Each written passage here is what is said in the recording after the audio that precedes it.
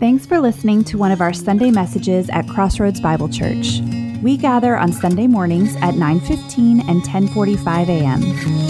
To find out more about our church or to connect with any of our ministries, visit our website at crossroadsbible.org. We hope you enjoy the message and pray it encourages you as you follow Jesus. So this morning we're in the story of Thomas in John 20. And the story of Thomas revolves around one central theme, and that's doubt. And look, doubt is something, whether we want to admit it or not, that we all probably struggle with. Barna, which is a independent statistical group, did a poll 2 years ago, and they said that 40% of Christians experience doubt and work through it. 26% have doubts right now, and 35% say they haven't experienced doubt. But to be honest with you, I doubt that. I'm more inclined to believe what Socrates said when he said, the only true wisdom consists in knowing that you know nothing. Actually, two cultural philosophers, Bill and Ted, made it famous in their movie a couple decades ago. I think doubt kind of comes with the territory of knowing. In fact, if you really want to look back in church history, most of the prominent church fathers, scholars, writers, theologians, even activists have expressed doubt. Mother Teresa, known for her faith that really changed the world, her compassion for people born out of a love for God, she had serious doubt.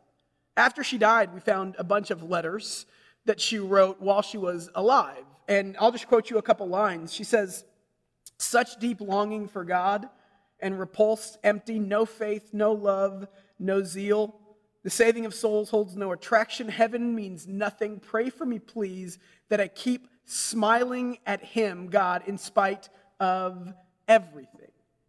Mother Teresa battled with doubt. Os Guinness wrote a book on doubt, and he said, anyone who believes in anything will automatically know something about doubt. Charles Spurgeon, the famous preacher about 100 years ago, said, "I think when a man says, 'I never doubt,' it is quite time for us to doubt him." Today's talk, today's conversation, today's discussion is about doubt. And I think it's important because if we're honest with each other, if we're honest with ourselves, I think at some point or another we've probably all had doubt in relationship to our beliefs in God. So what I want to do is talk about what it means. I want to talk about Thomas. I want to see who he is for a man. I want to talk about what his doubt did for him. And I want to have a candid conversation about the role of doubt in the spiritual journey. Because for far too long, I think maybe we haven't talked about it. And so what I want to do as we work through the text is really talk about 3 lies that we believe about doubt, expose 3 lies, and see how those lead us into 3 truths about doubt as we see Jesus confront Thomas this morning. But before we do that, every week at CBC, we believe you're listening to this for a purpose, and we believe that as we open the scriptures and talk about it, God's going to do something through his Spirit in your spirit this morning. I know it. And so we just want to take a couple minutes and get our hearts right. We want to pray, and so we move from critics to contributors in the conversation of faith because we believe that God is going to teach us something this morning. So take a couple seconds wherever you're at and pray with the people around you or pray by yourself that God might teach you something this morning through his word and form your spirit to love Jesus more.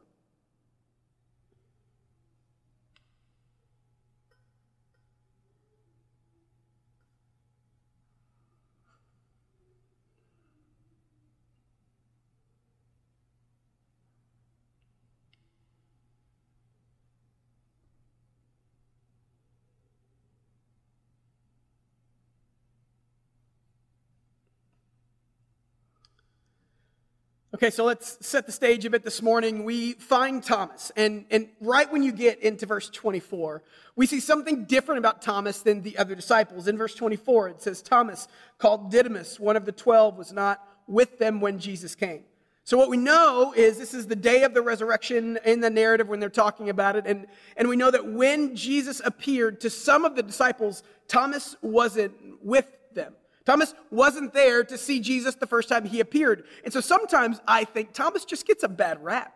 Thomas gets a bad rap because none of the other disciples believed either that Jesus initially rose from the dead until they saw him in person. And so it says in verse 24 that they told Thomas that Jesus rose from the dead, but he didn't believe him because he wasn't with them when Jesus appeared.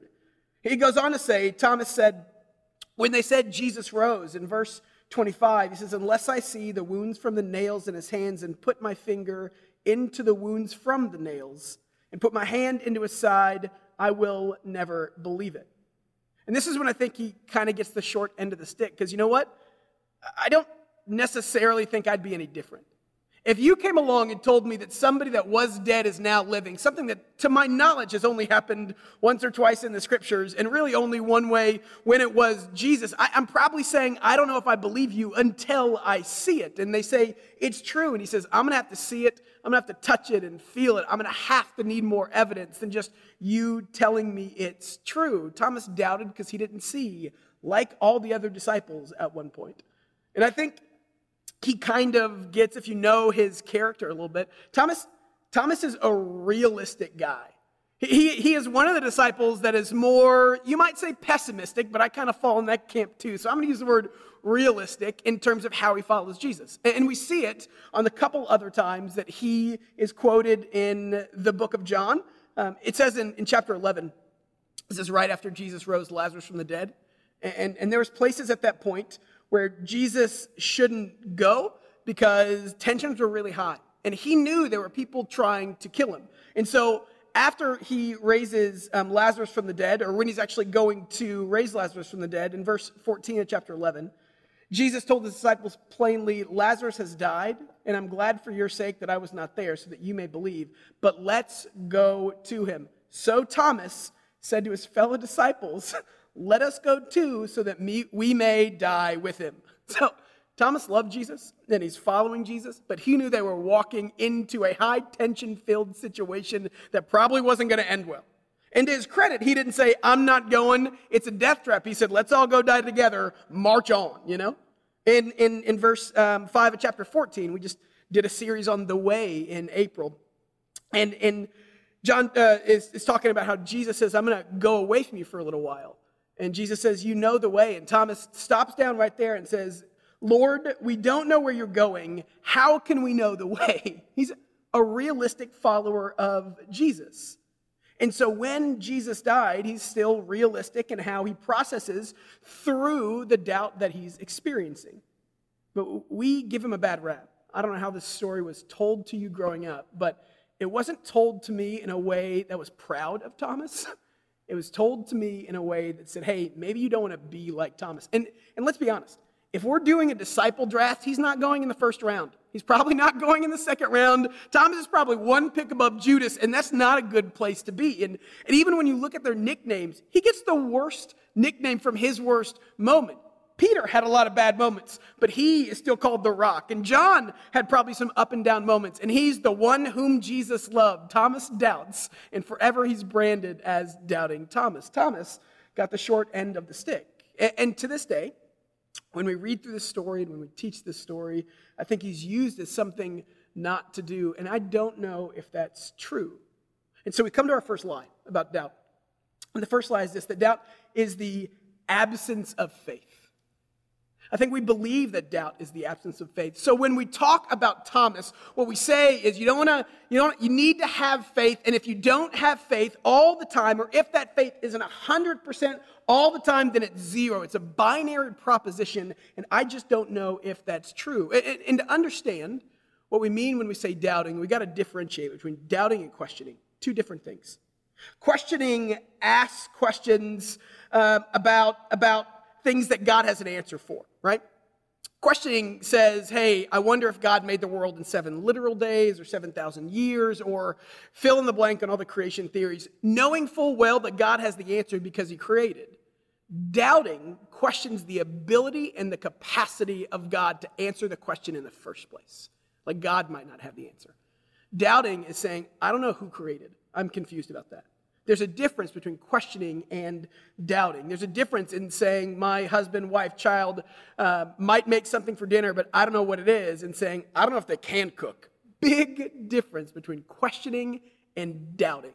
Thomas is actually doubting. Os Guinness goes on to say in his book about doubt, at its most basic, doubt is a matter of truth, trust, and trustworthiness. So it's deep and it's rooted, and here's the problem. When we have moments of, seasons of, months of, years of doubt, because it's personal, so often we feel like we've lost faith or that it threatens our faith. When we doubt, it's personal, and it feels like we've either failed our faith or worse yet, we've failed our God. That's tough. And so we cast Thomas in this light that says, hey, don't be like Thomas, don't have doubt. And when we make doubt and faith binary and juxtaposed, you either have it or you don't, when we make it one of those two things, it just creates a culture of silence.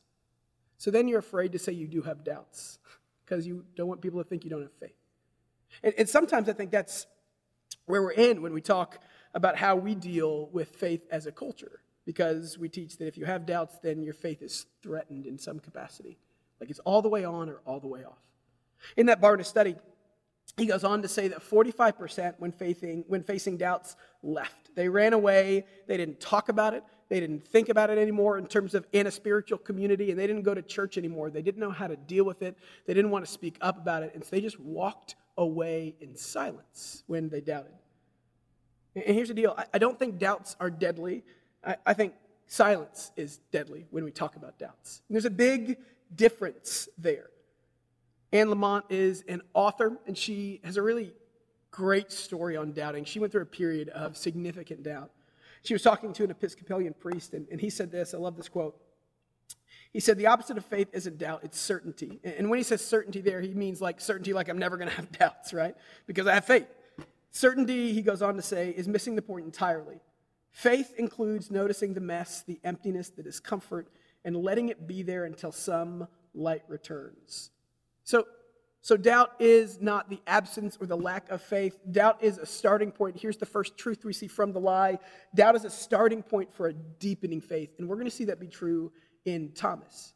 So it goes from something, if you see it like that, it goes from something that we're silent about, maybe to something we almost even celebrate more if we work through it in a healthy way. And so if we live in a world where you can have doubt and faith at the same time, which is the picture the Bible paints, then we treat Thomas differently in this story. There's a story in Mark chapter 9, and there's a father whose son from birth has been on and off possessed by evil spirits. He goes as far as to say that the evil spirits make him throw himself into fire and water, trying to kill himself again and again and again. And so Jesus shows up and he says, do you believe I can heal your child? And this man says in verse 26, I believe, help my unbelief. It actually says immediately after he healed him, the father of the boy cried out and said, I believe, help my unbelief. And right there you see the tension. I do believe, but help my unbelief at the same time. In the Bible, faith means trust, not blind belief, and that trust grows on a spectrum, and sometimes it's going forward, and sometimes in tougher patches, it's going backward. I see it now driving, right? So we're in the middle of this weird place where we come to CBC and shoot these sermons, and for the first couple weeks, nobody was on the road. I mean, it was amazing. I drive down 635 to get here, and that's the worst highway on the planet, and it's always congested because there's always wrecks. Literally, there's a stretch of 635 that's the most dangerous highway in the state of Texas, right? And I drive through it, and there was nobody, and it was blissful, and it was great. Over the last week or two, it's picked up, and it's picked up, and it's picked up, and so as we societally have more faith in our stance and where we're at against this pandemic, you see that we are growing in our understanding, growing in our faith about how we're going to tackle this pandemic. And so what we see is literally that faith grows. It's not all on or all off. It grows in how we deal with it in relationship to doubt. And that's exactly what's happening, I think, with Thomas and with the man whose son had the evil spirits. Faith is a journey, and on the journey, sometimes we carry doubt with us. It's a tool that God uses. I love what Leslie Newbegin says. He said, faith is the courage to confidently affirm beliefs which can be doubted. So you have Thomas, and he says, I'm not going to believe until I literally touch the wounds of Jesus. Sorry, guys, I just can't bring myself there. Significant doubts. And line number 1 is that where there is doubt, there is not faith. But the truth of that is that's not necessarily how it works in the scriptures, but God uses doubt to deepen our faith. And then we see line number 2 in the next few verses. And line number 2 builds off line number 1. If I have doubts, that means I don't have faith and I've disappointed myself or my community or my God, then I think line number 2 is that God distances himself from us in our doubts. He is disappointed and wants nothing to do with the people who doubt because they don't have faith. But look what the text does. It continues and it says that Jesus shows up. But you have to understand how Jesus showed up. It said that there were literally locked doors. 8 days later, the disciples were alone together in the house, and Thomas was with them. Although the doors were locked, Jesus came and stood among them and said, "Peace be with you."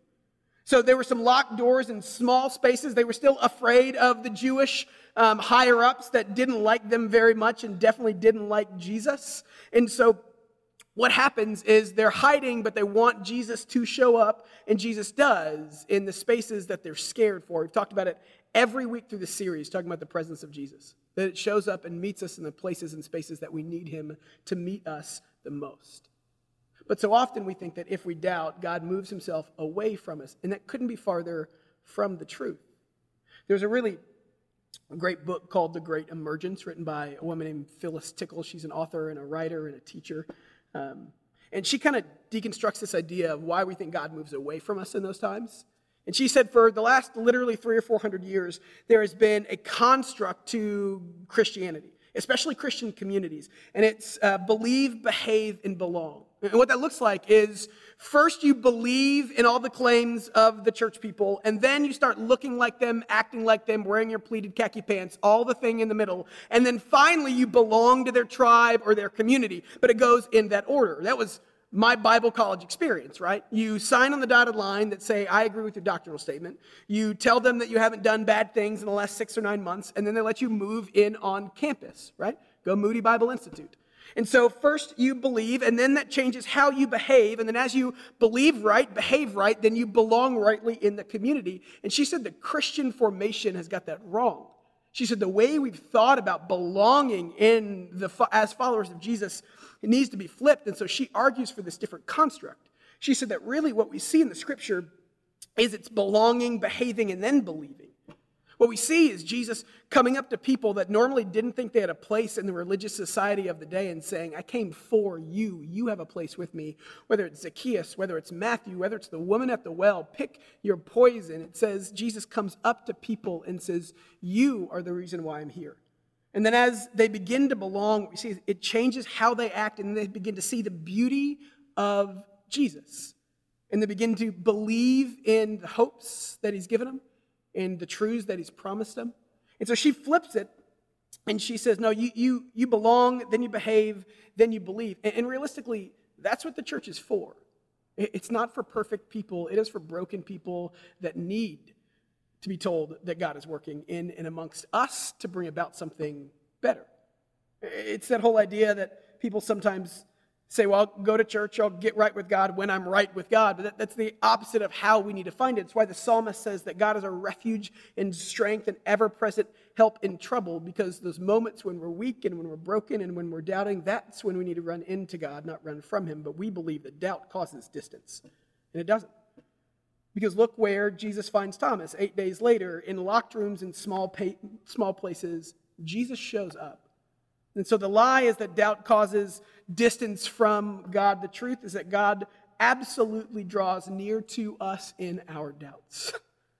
He draws near. And he says, this is when I'm here for you. There's a book called Doubting Towards Faith by Bobby Conway. And he writes that doubt is directional, right?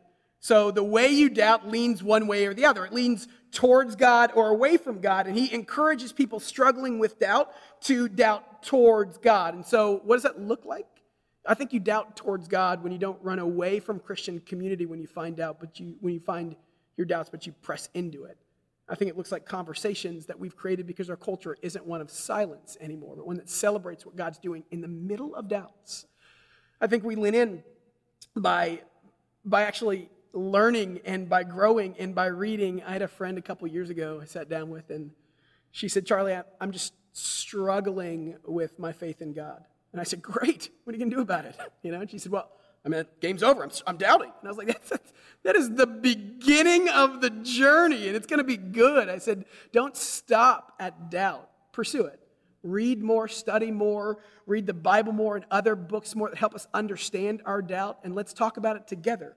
That's why in Mark 12, it says you're going to love the Lord your God with all your heart, all your soul, and all your mind, and all your strength. It says that our faith in God takes all of us, not just your emotions, but your intellect and your capabilities and others. That's what it looks like to love God well.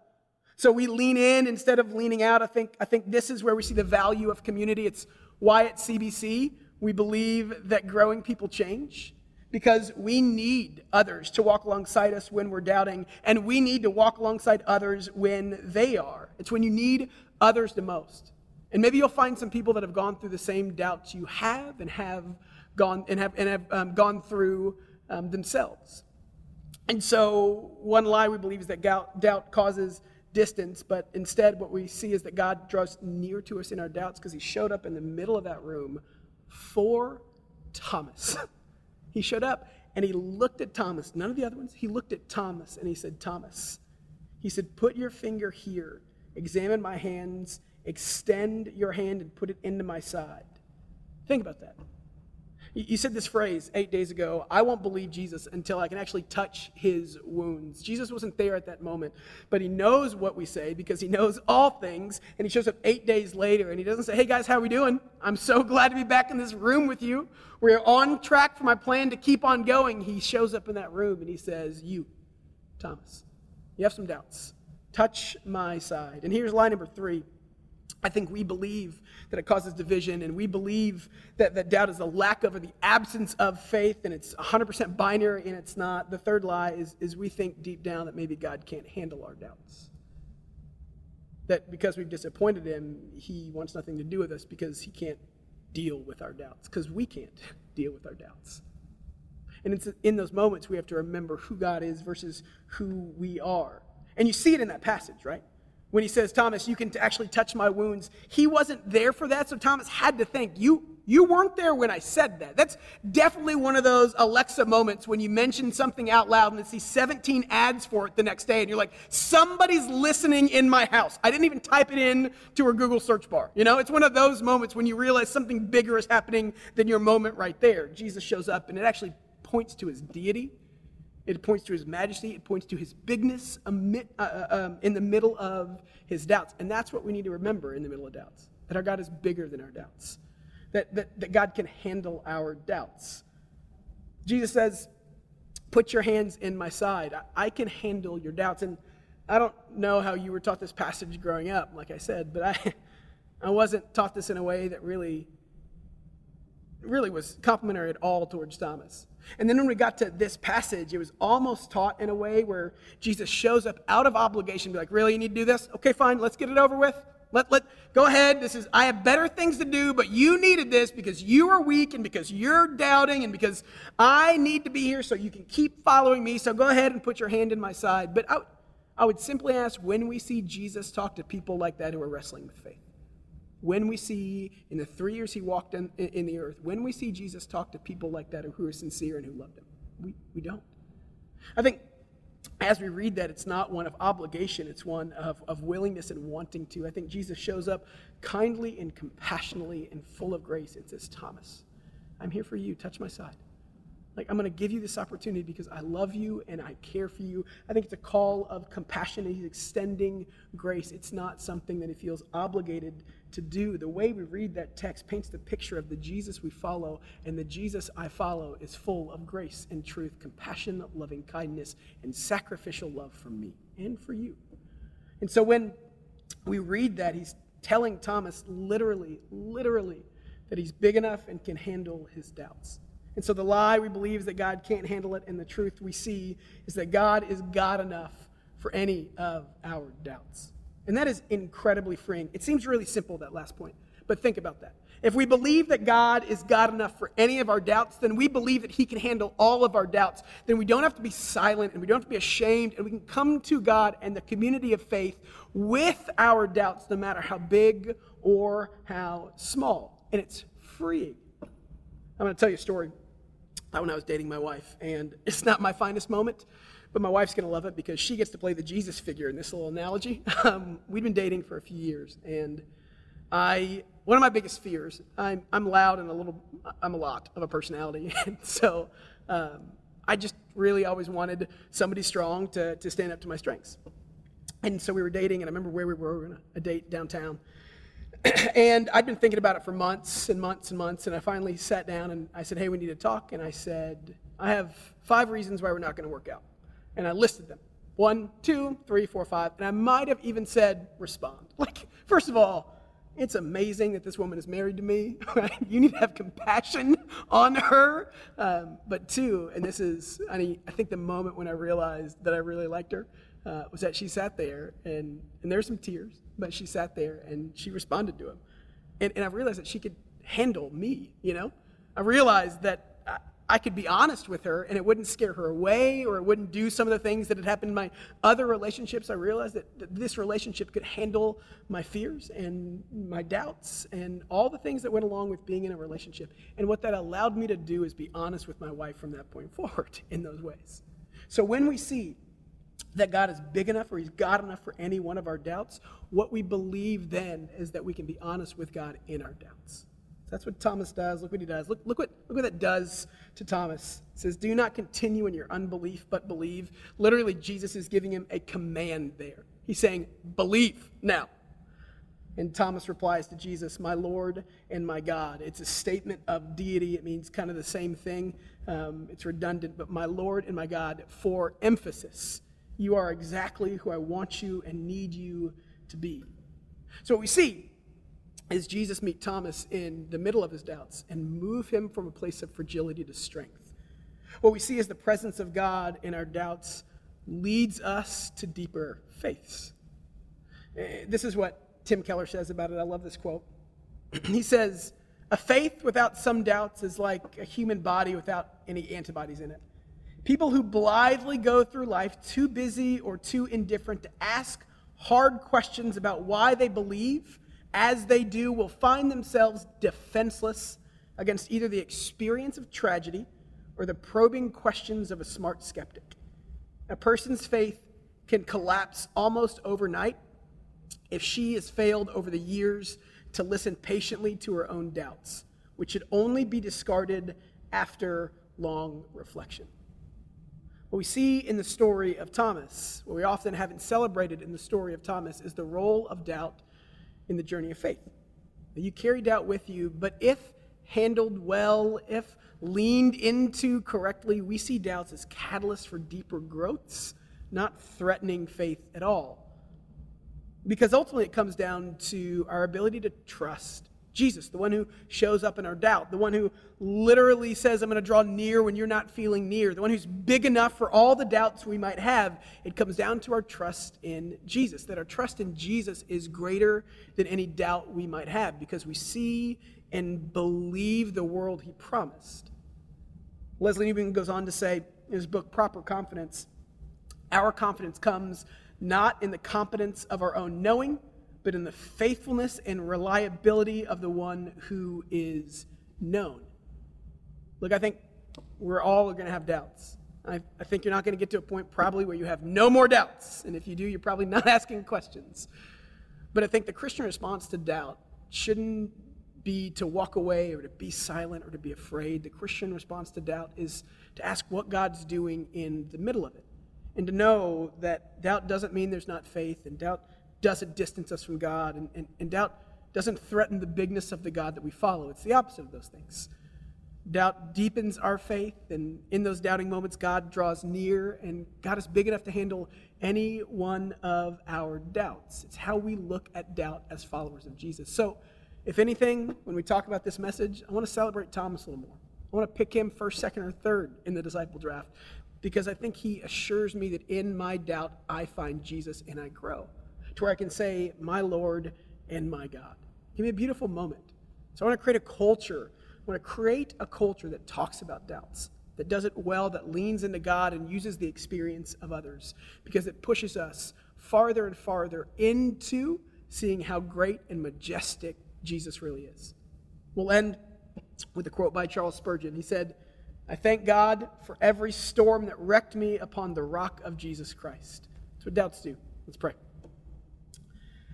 God, I'm thankful for who you are, that you meet us in the middle of our doubts, that we can reject the lies that doubting distances us from you, or means that we don't believe in you, or sometimes even makes us think that you're not big enough to handle our doubts. But we know that's not true. So I'm thankful that you're big enough for our doubts. I'm thankful for the story of Thomas. It encourages me because I have doubts too. So I pray right now for all of us that have any doubts, that you provide people to step into those doubts and point us back to the beauty of Jesus, the one who is known in the middle of the unknown. We might use these moments as places of growth as we follow Jesus in our everyday. And we pray these things in his name. Amen. To end today, we like to end with a blessing.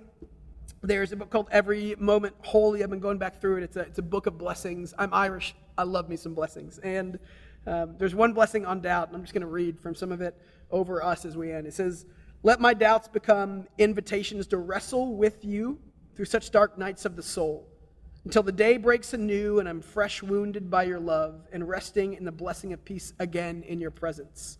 So help me, my Lord and my God. I have no consolation but you. Meet me now in this eclipsed shadow of my doubt. Lead me again into your light." Amen.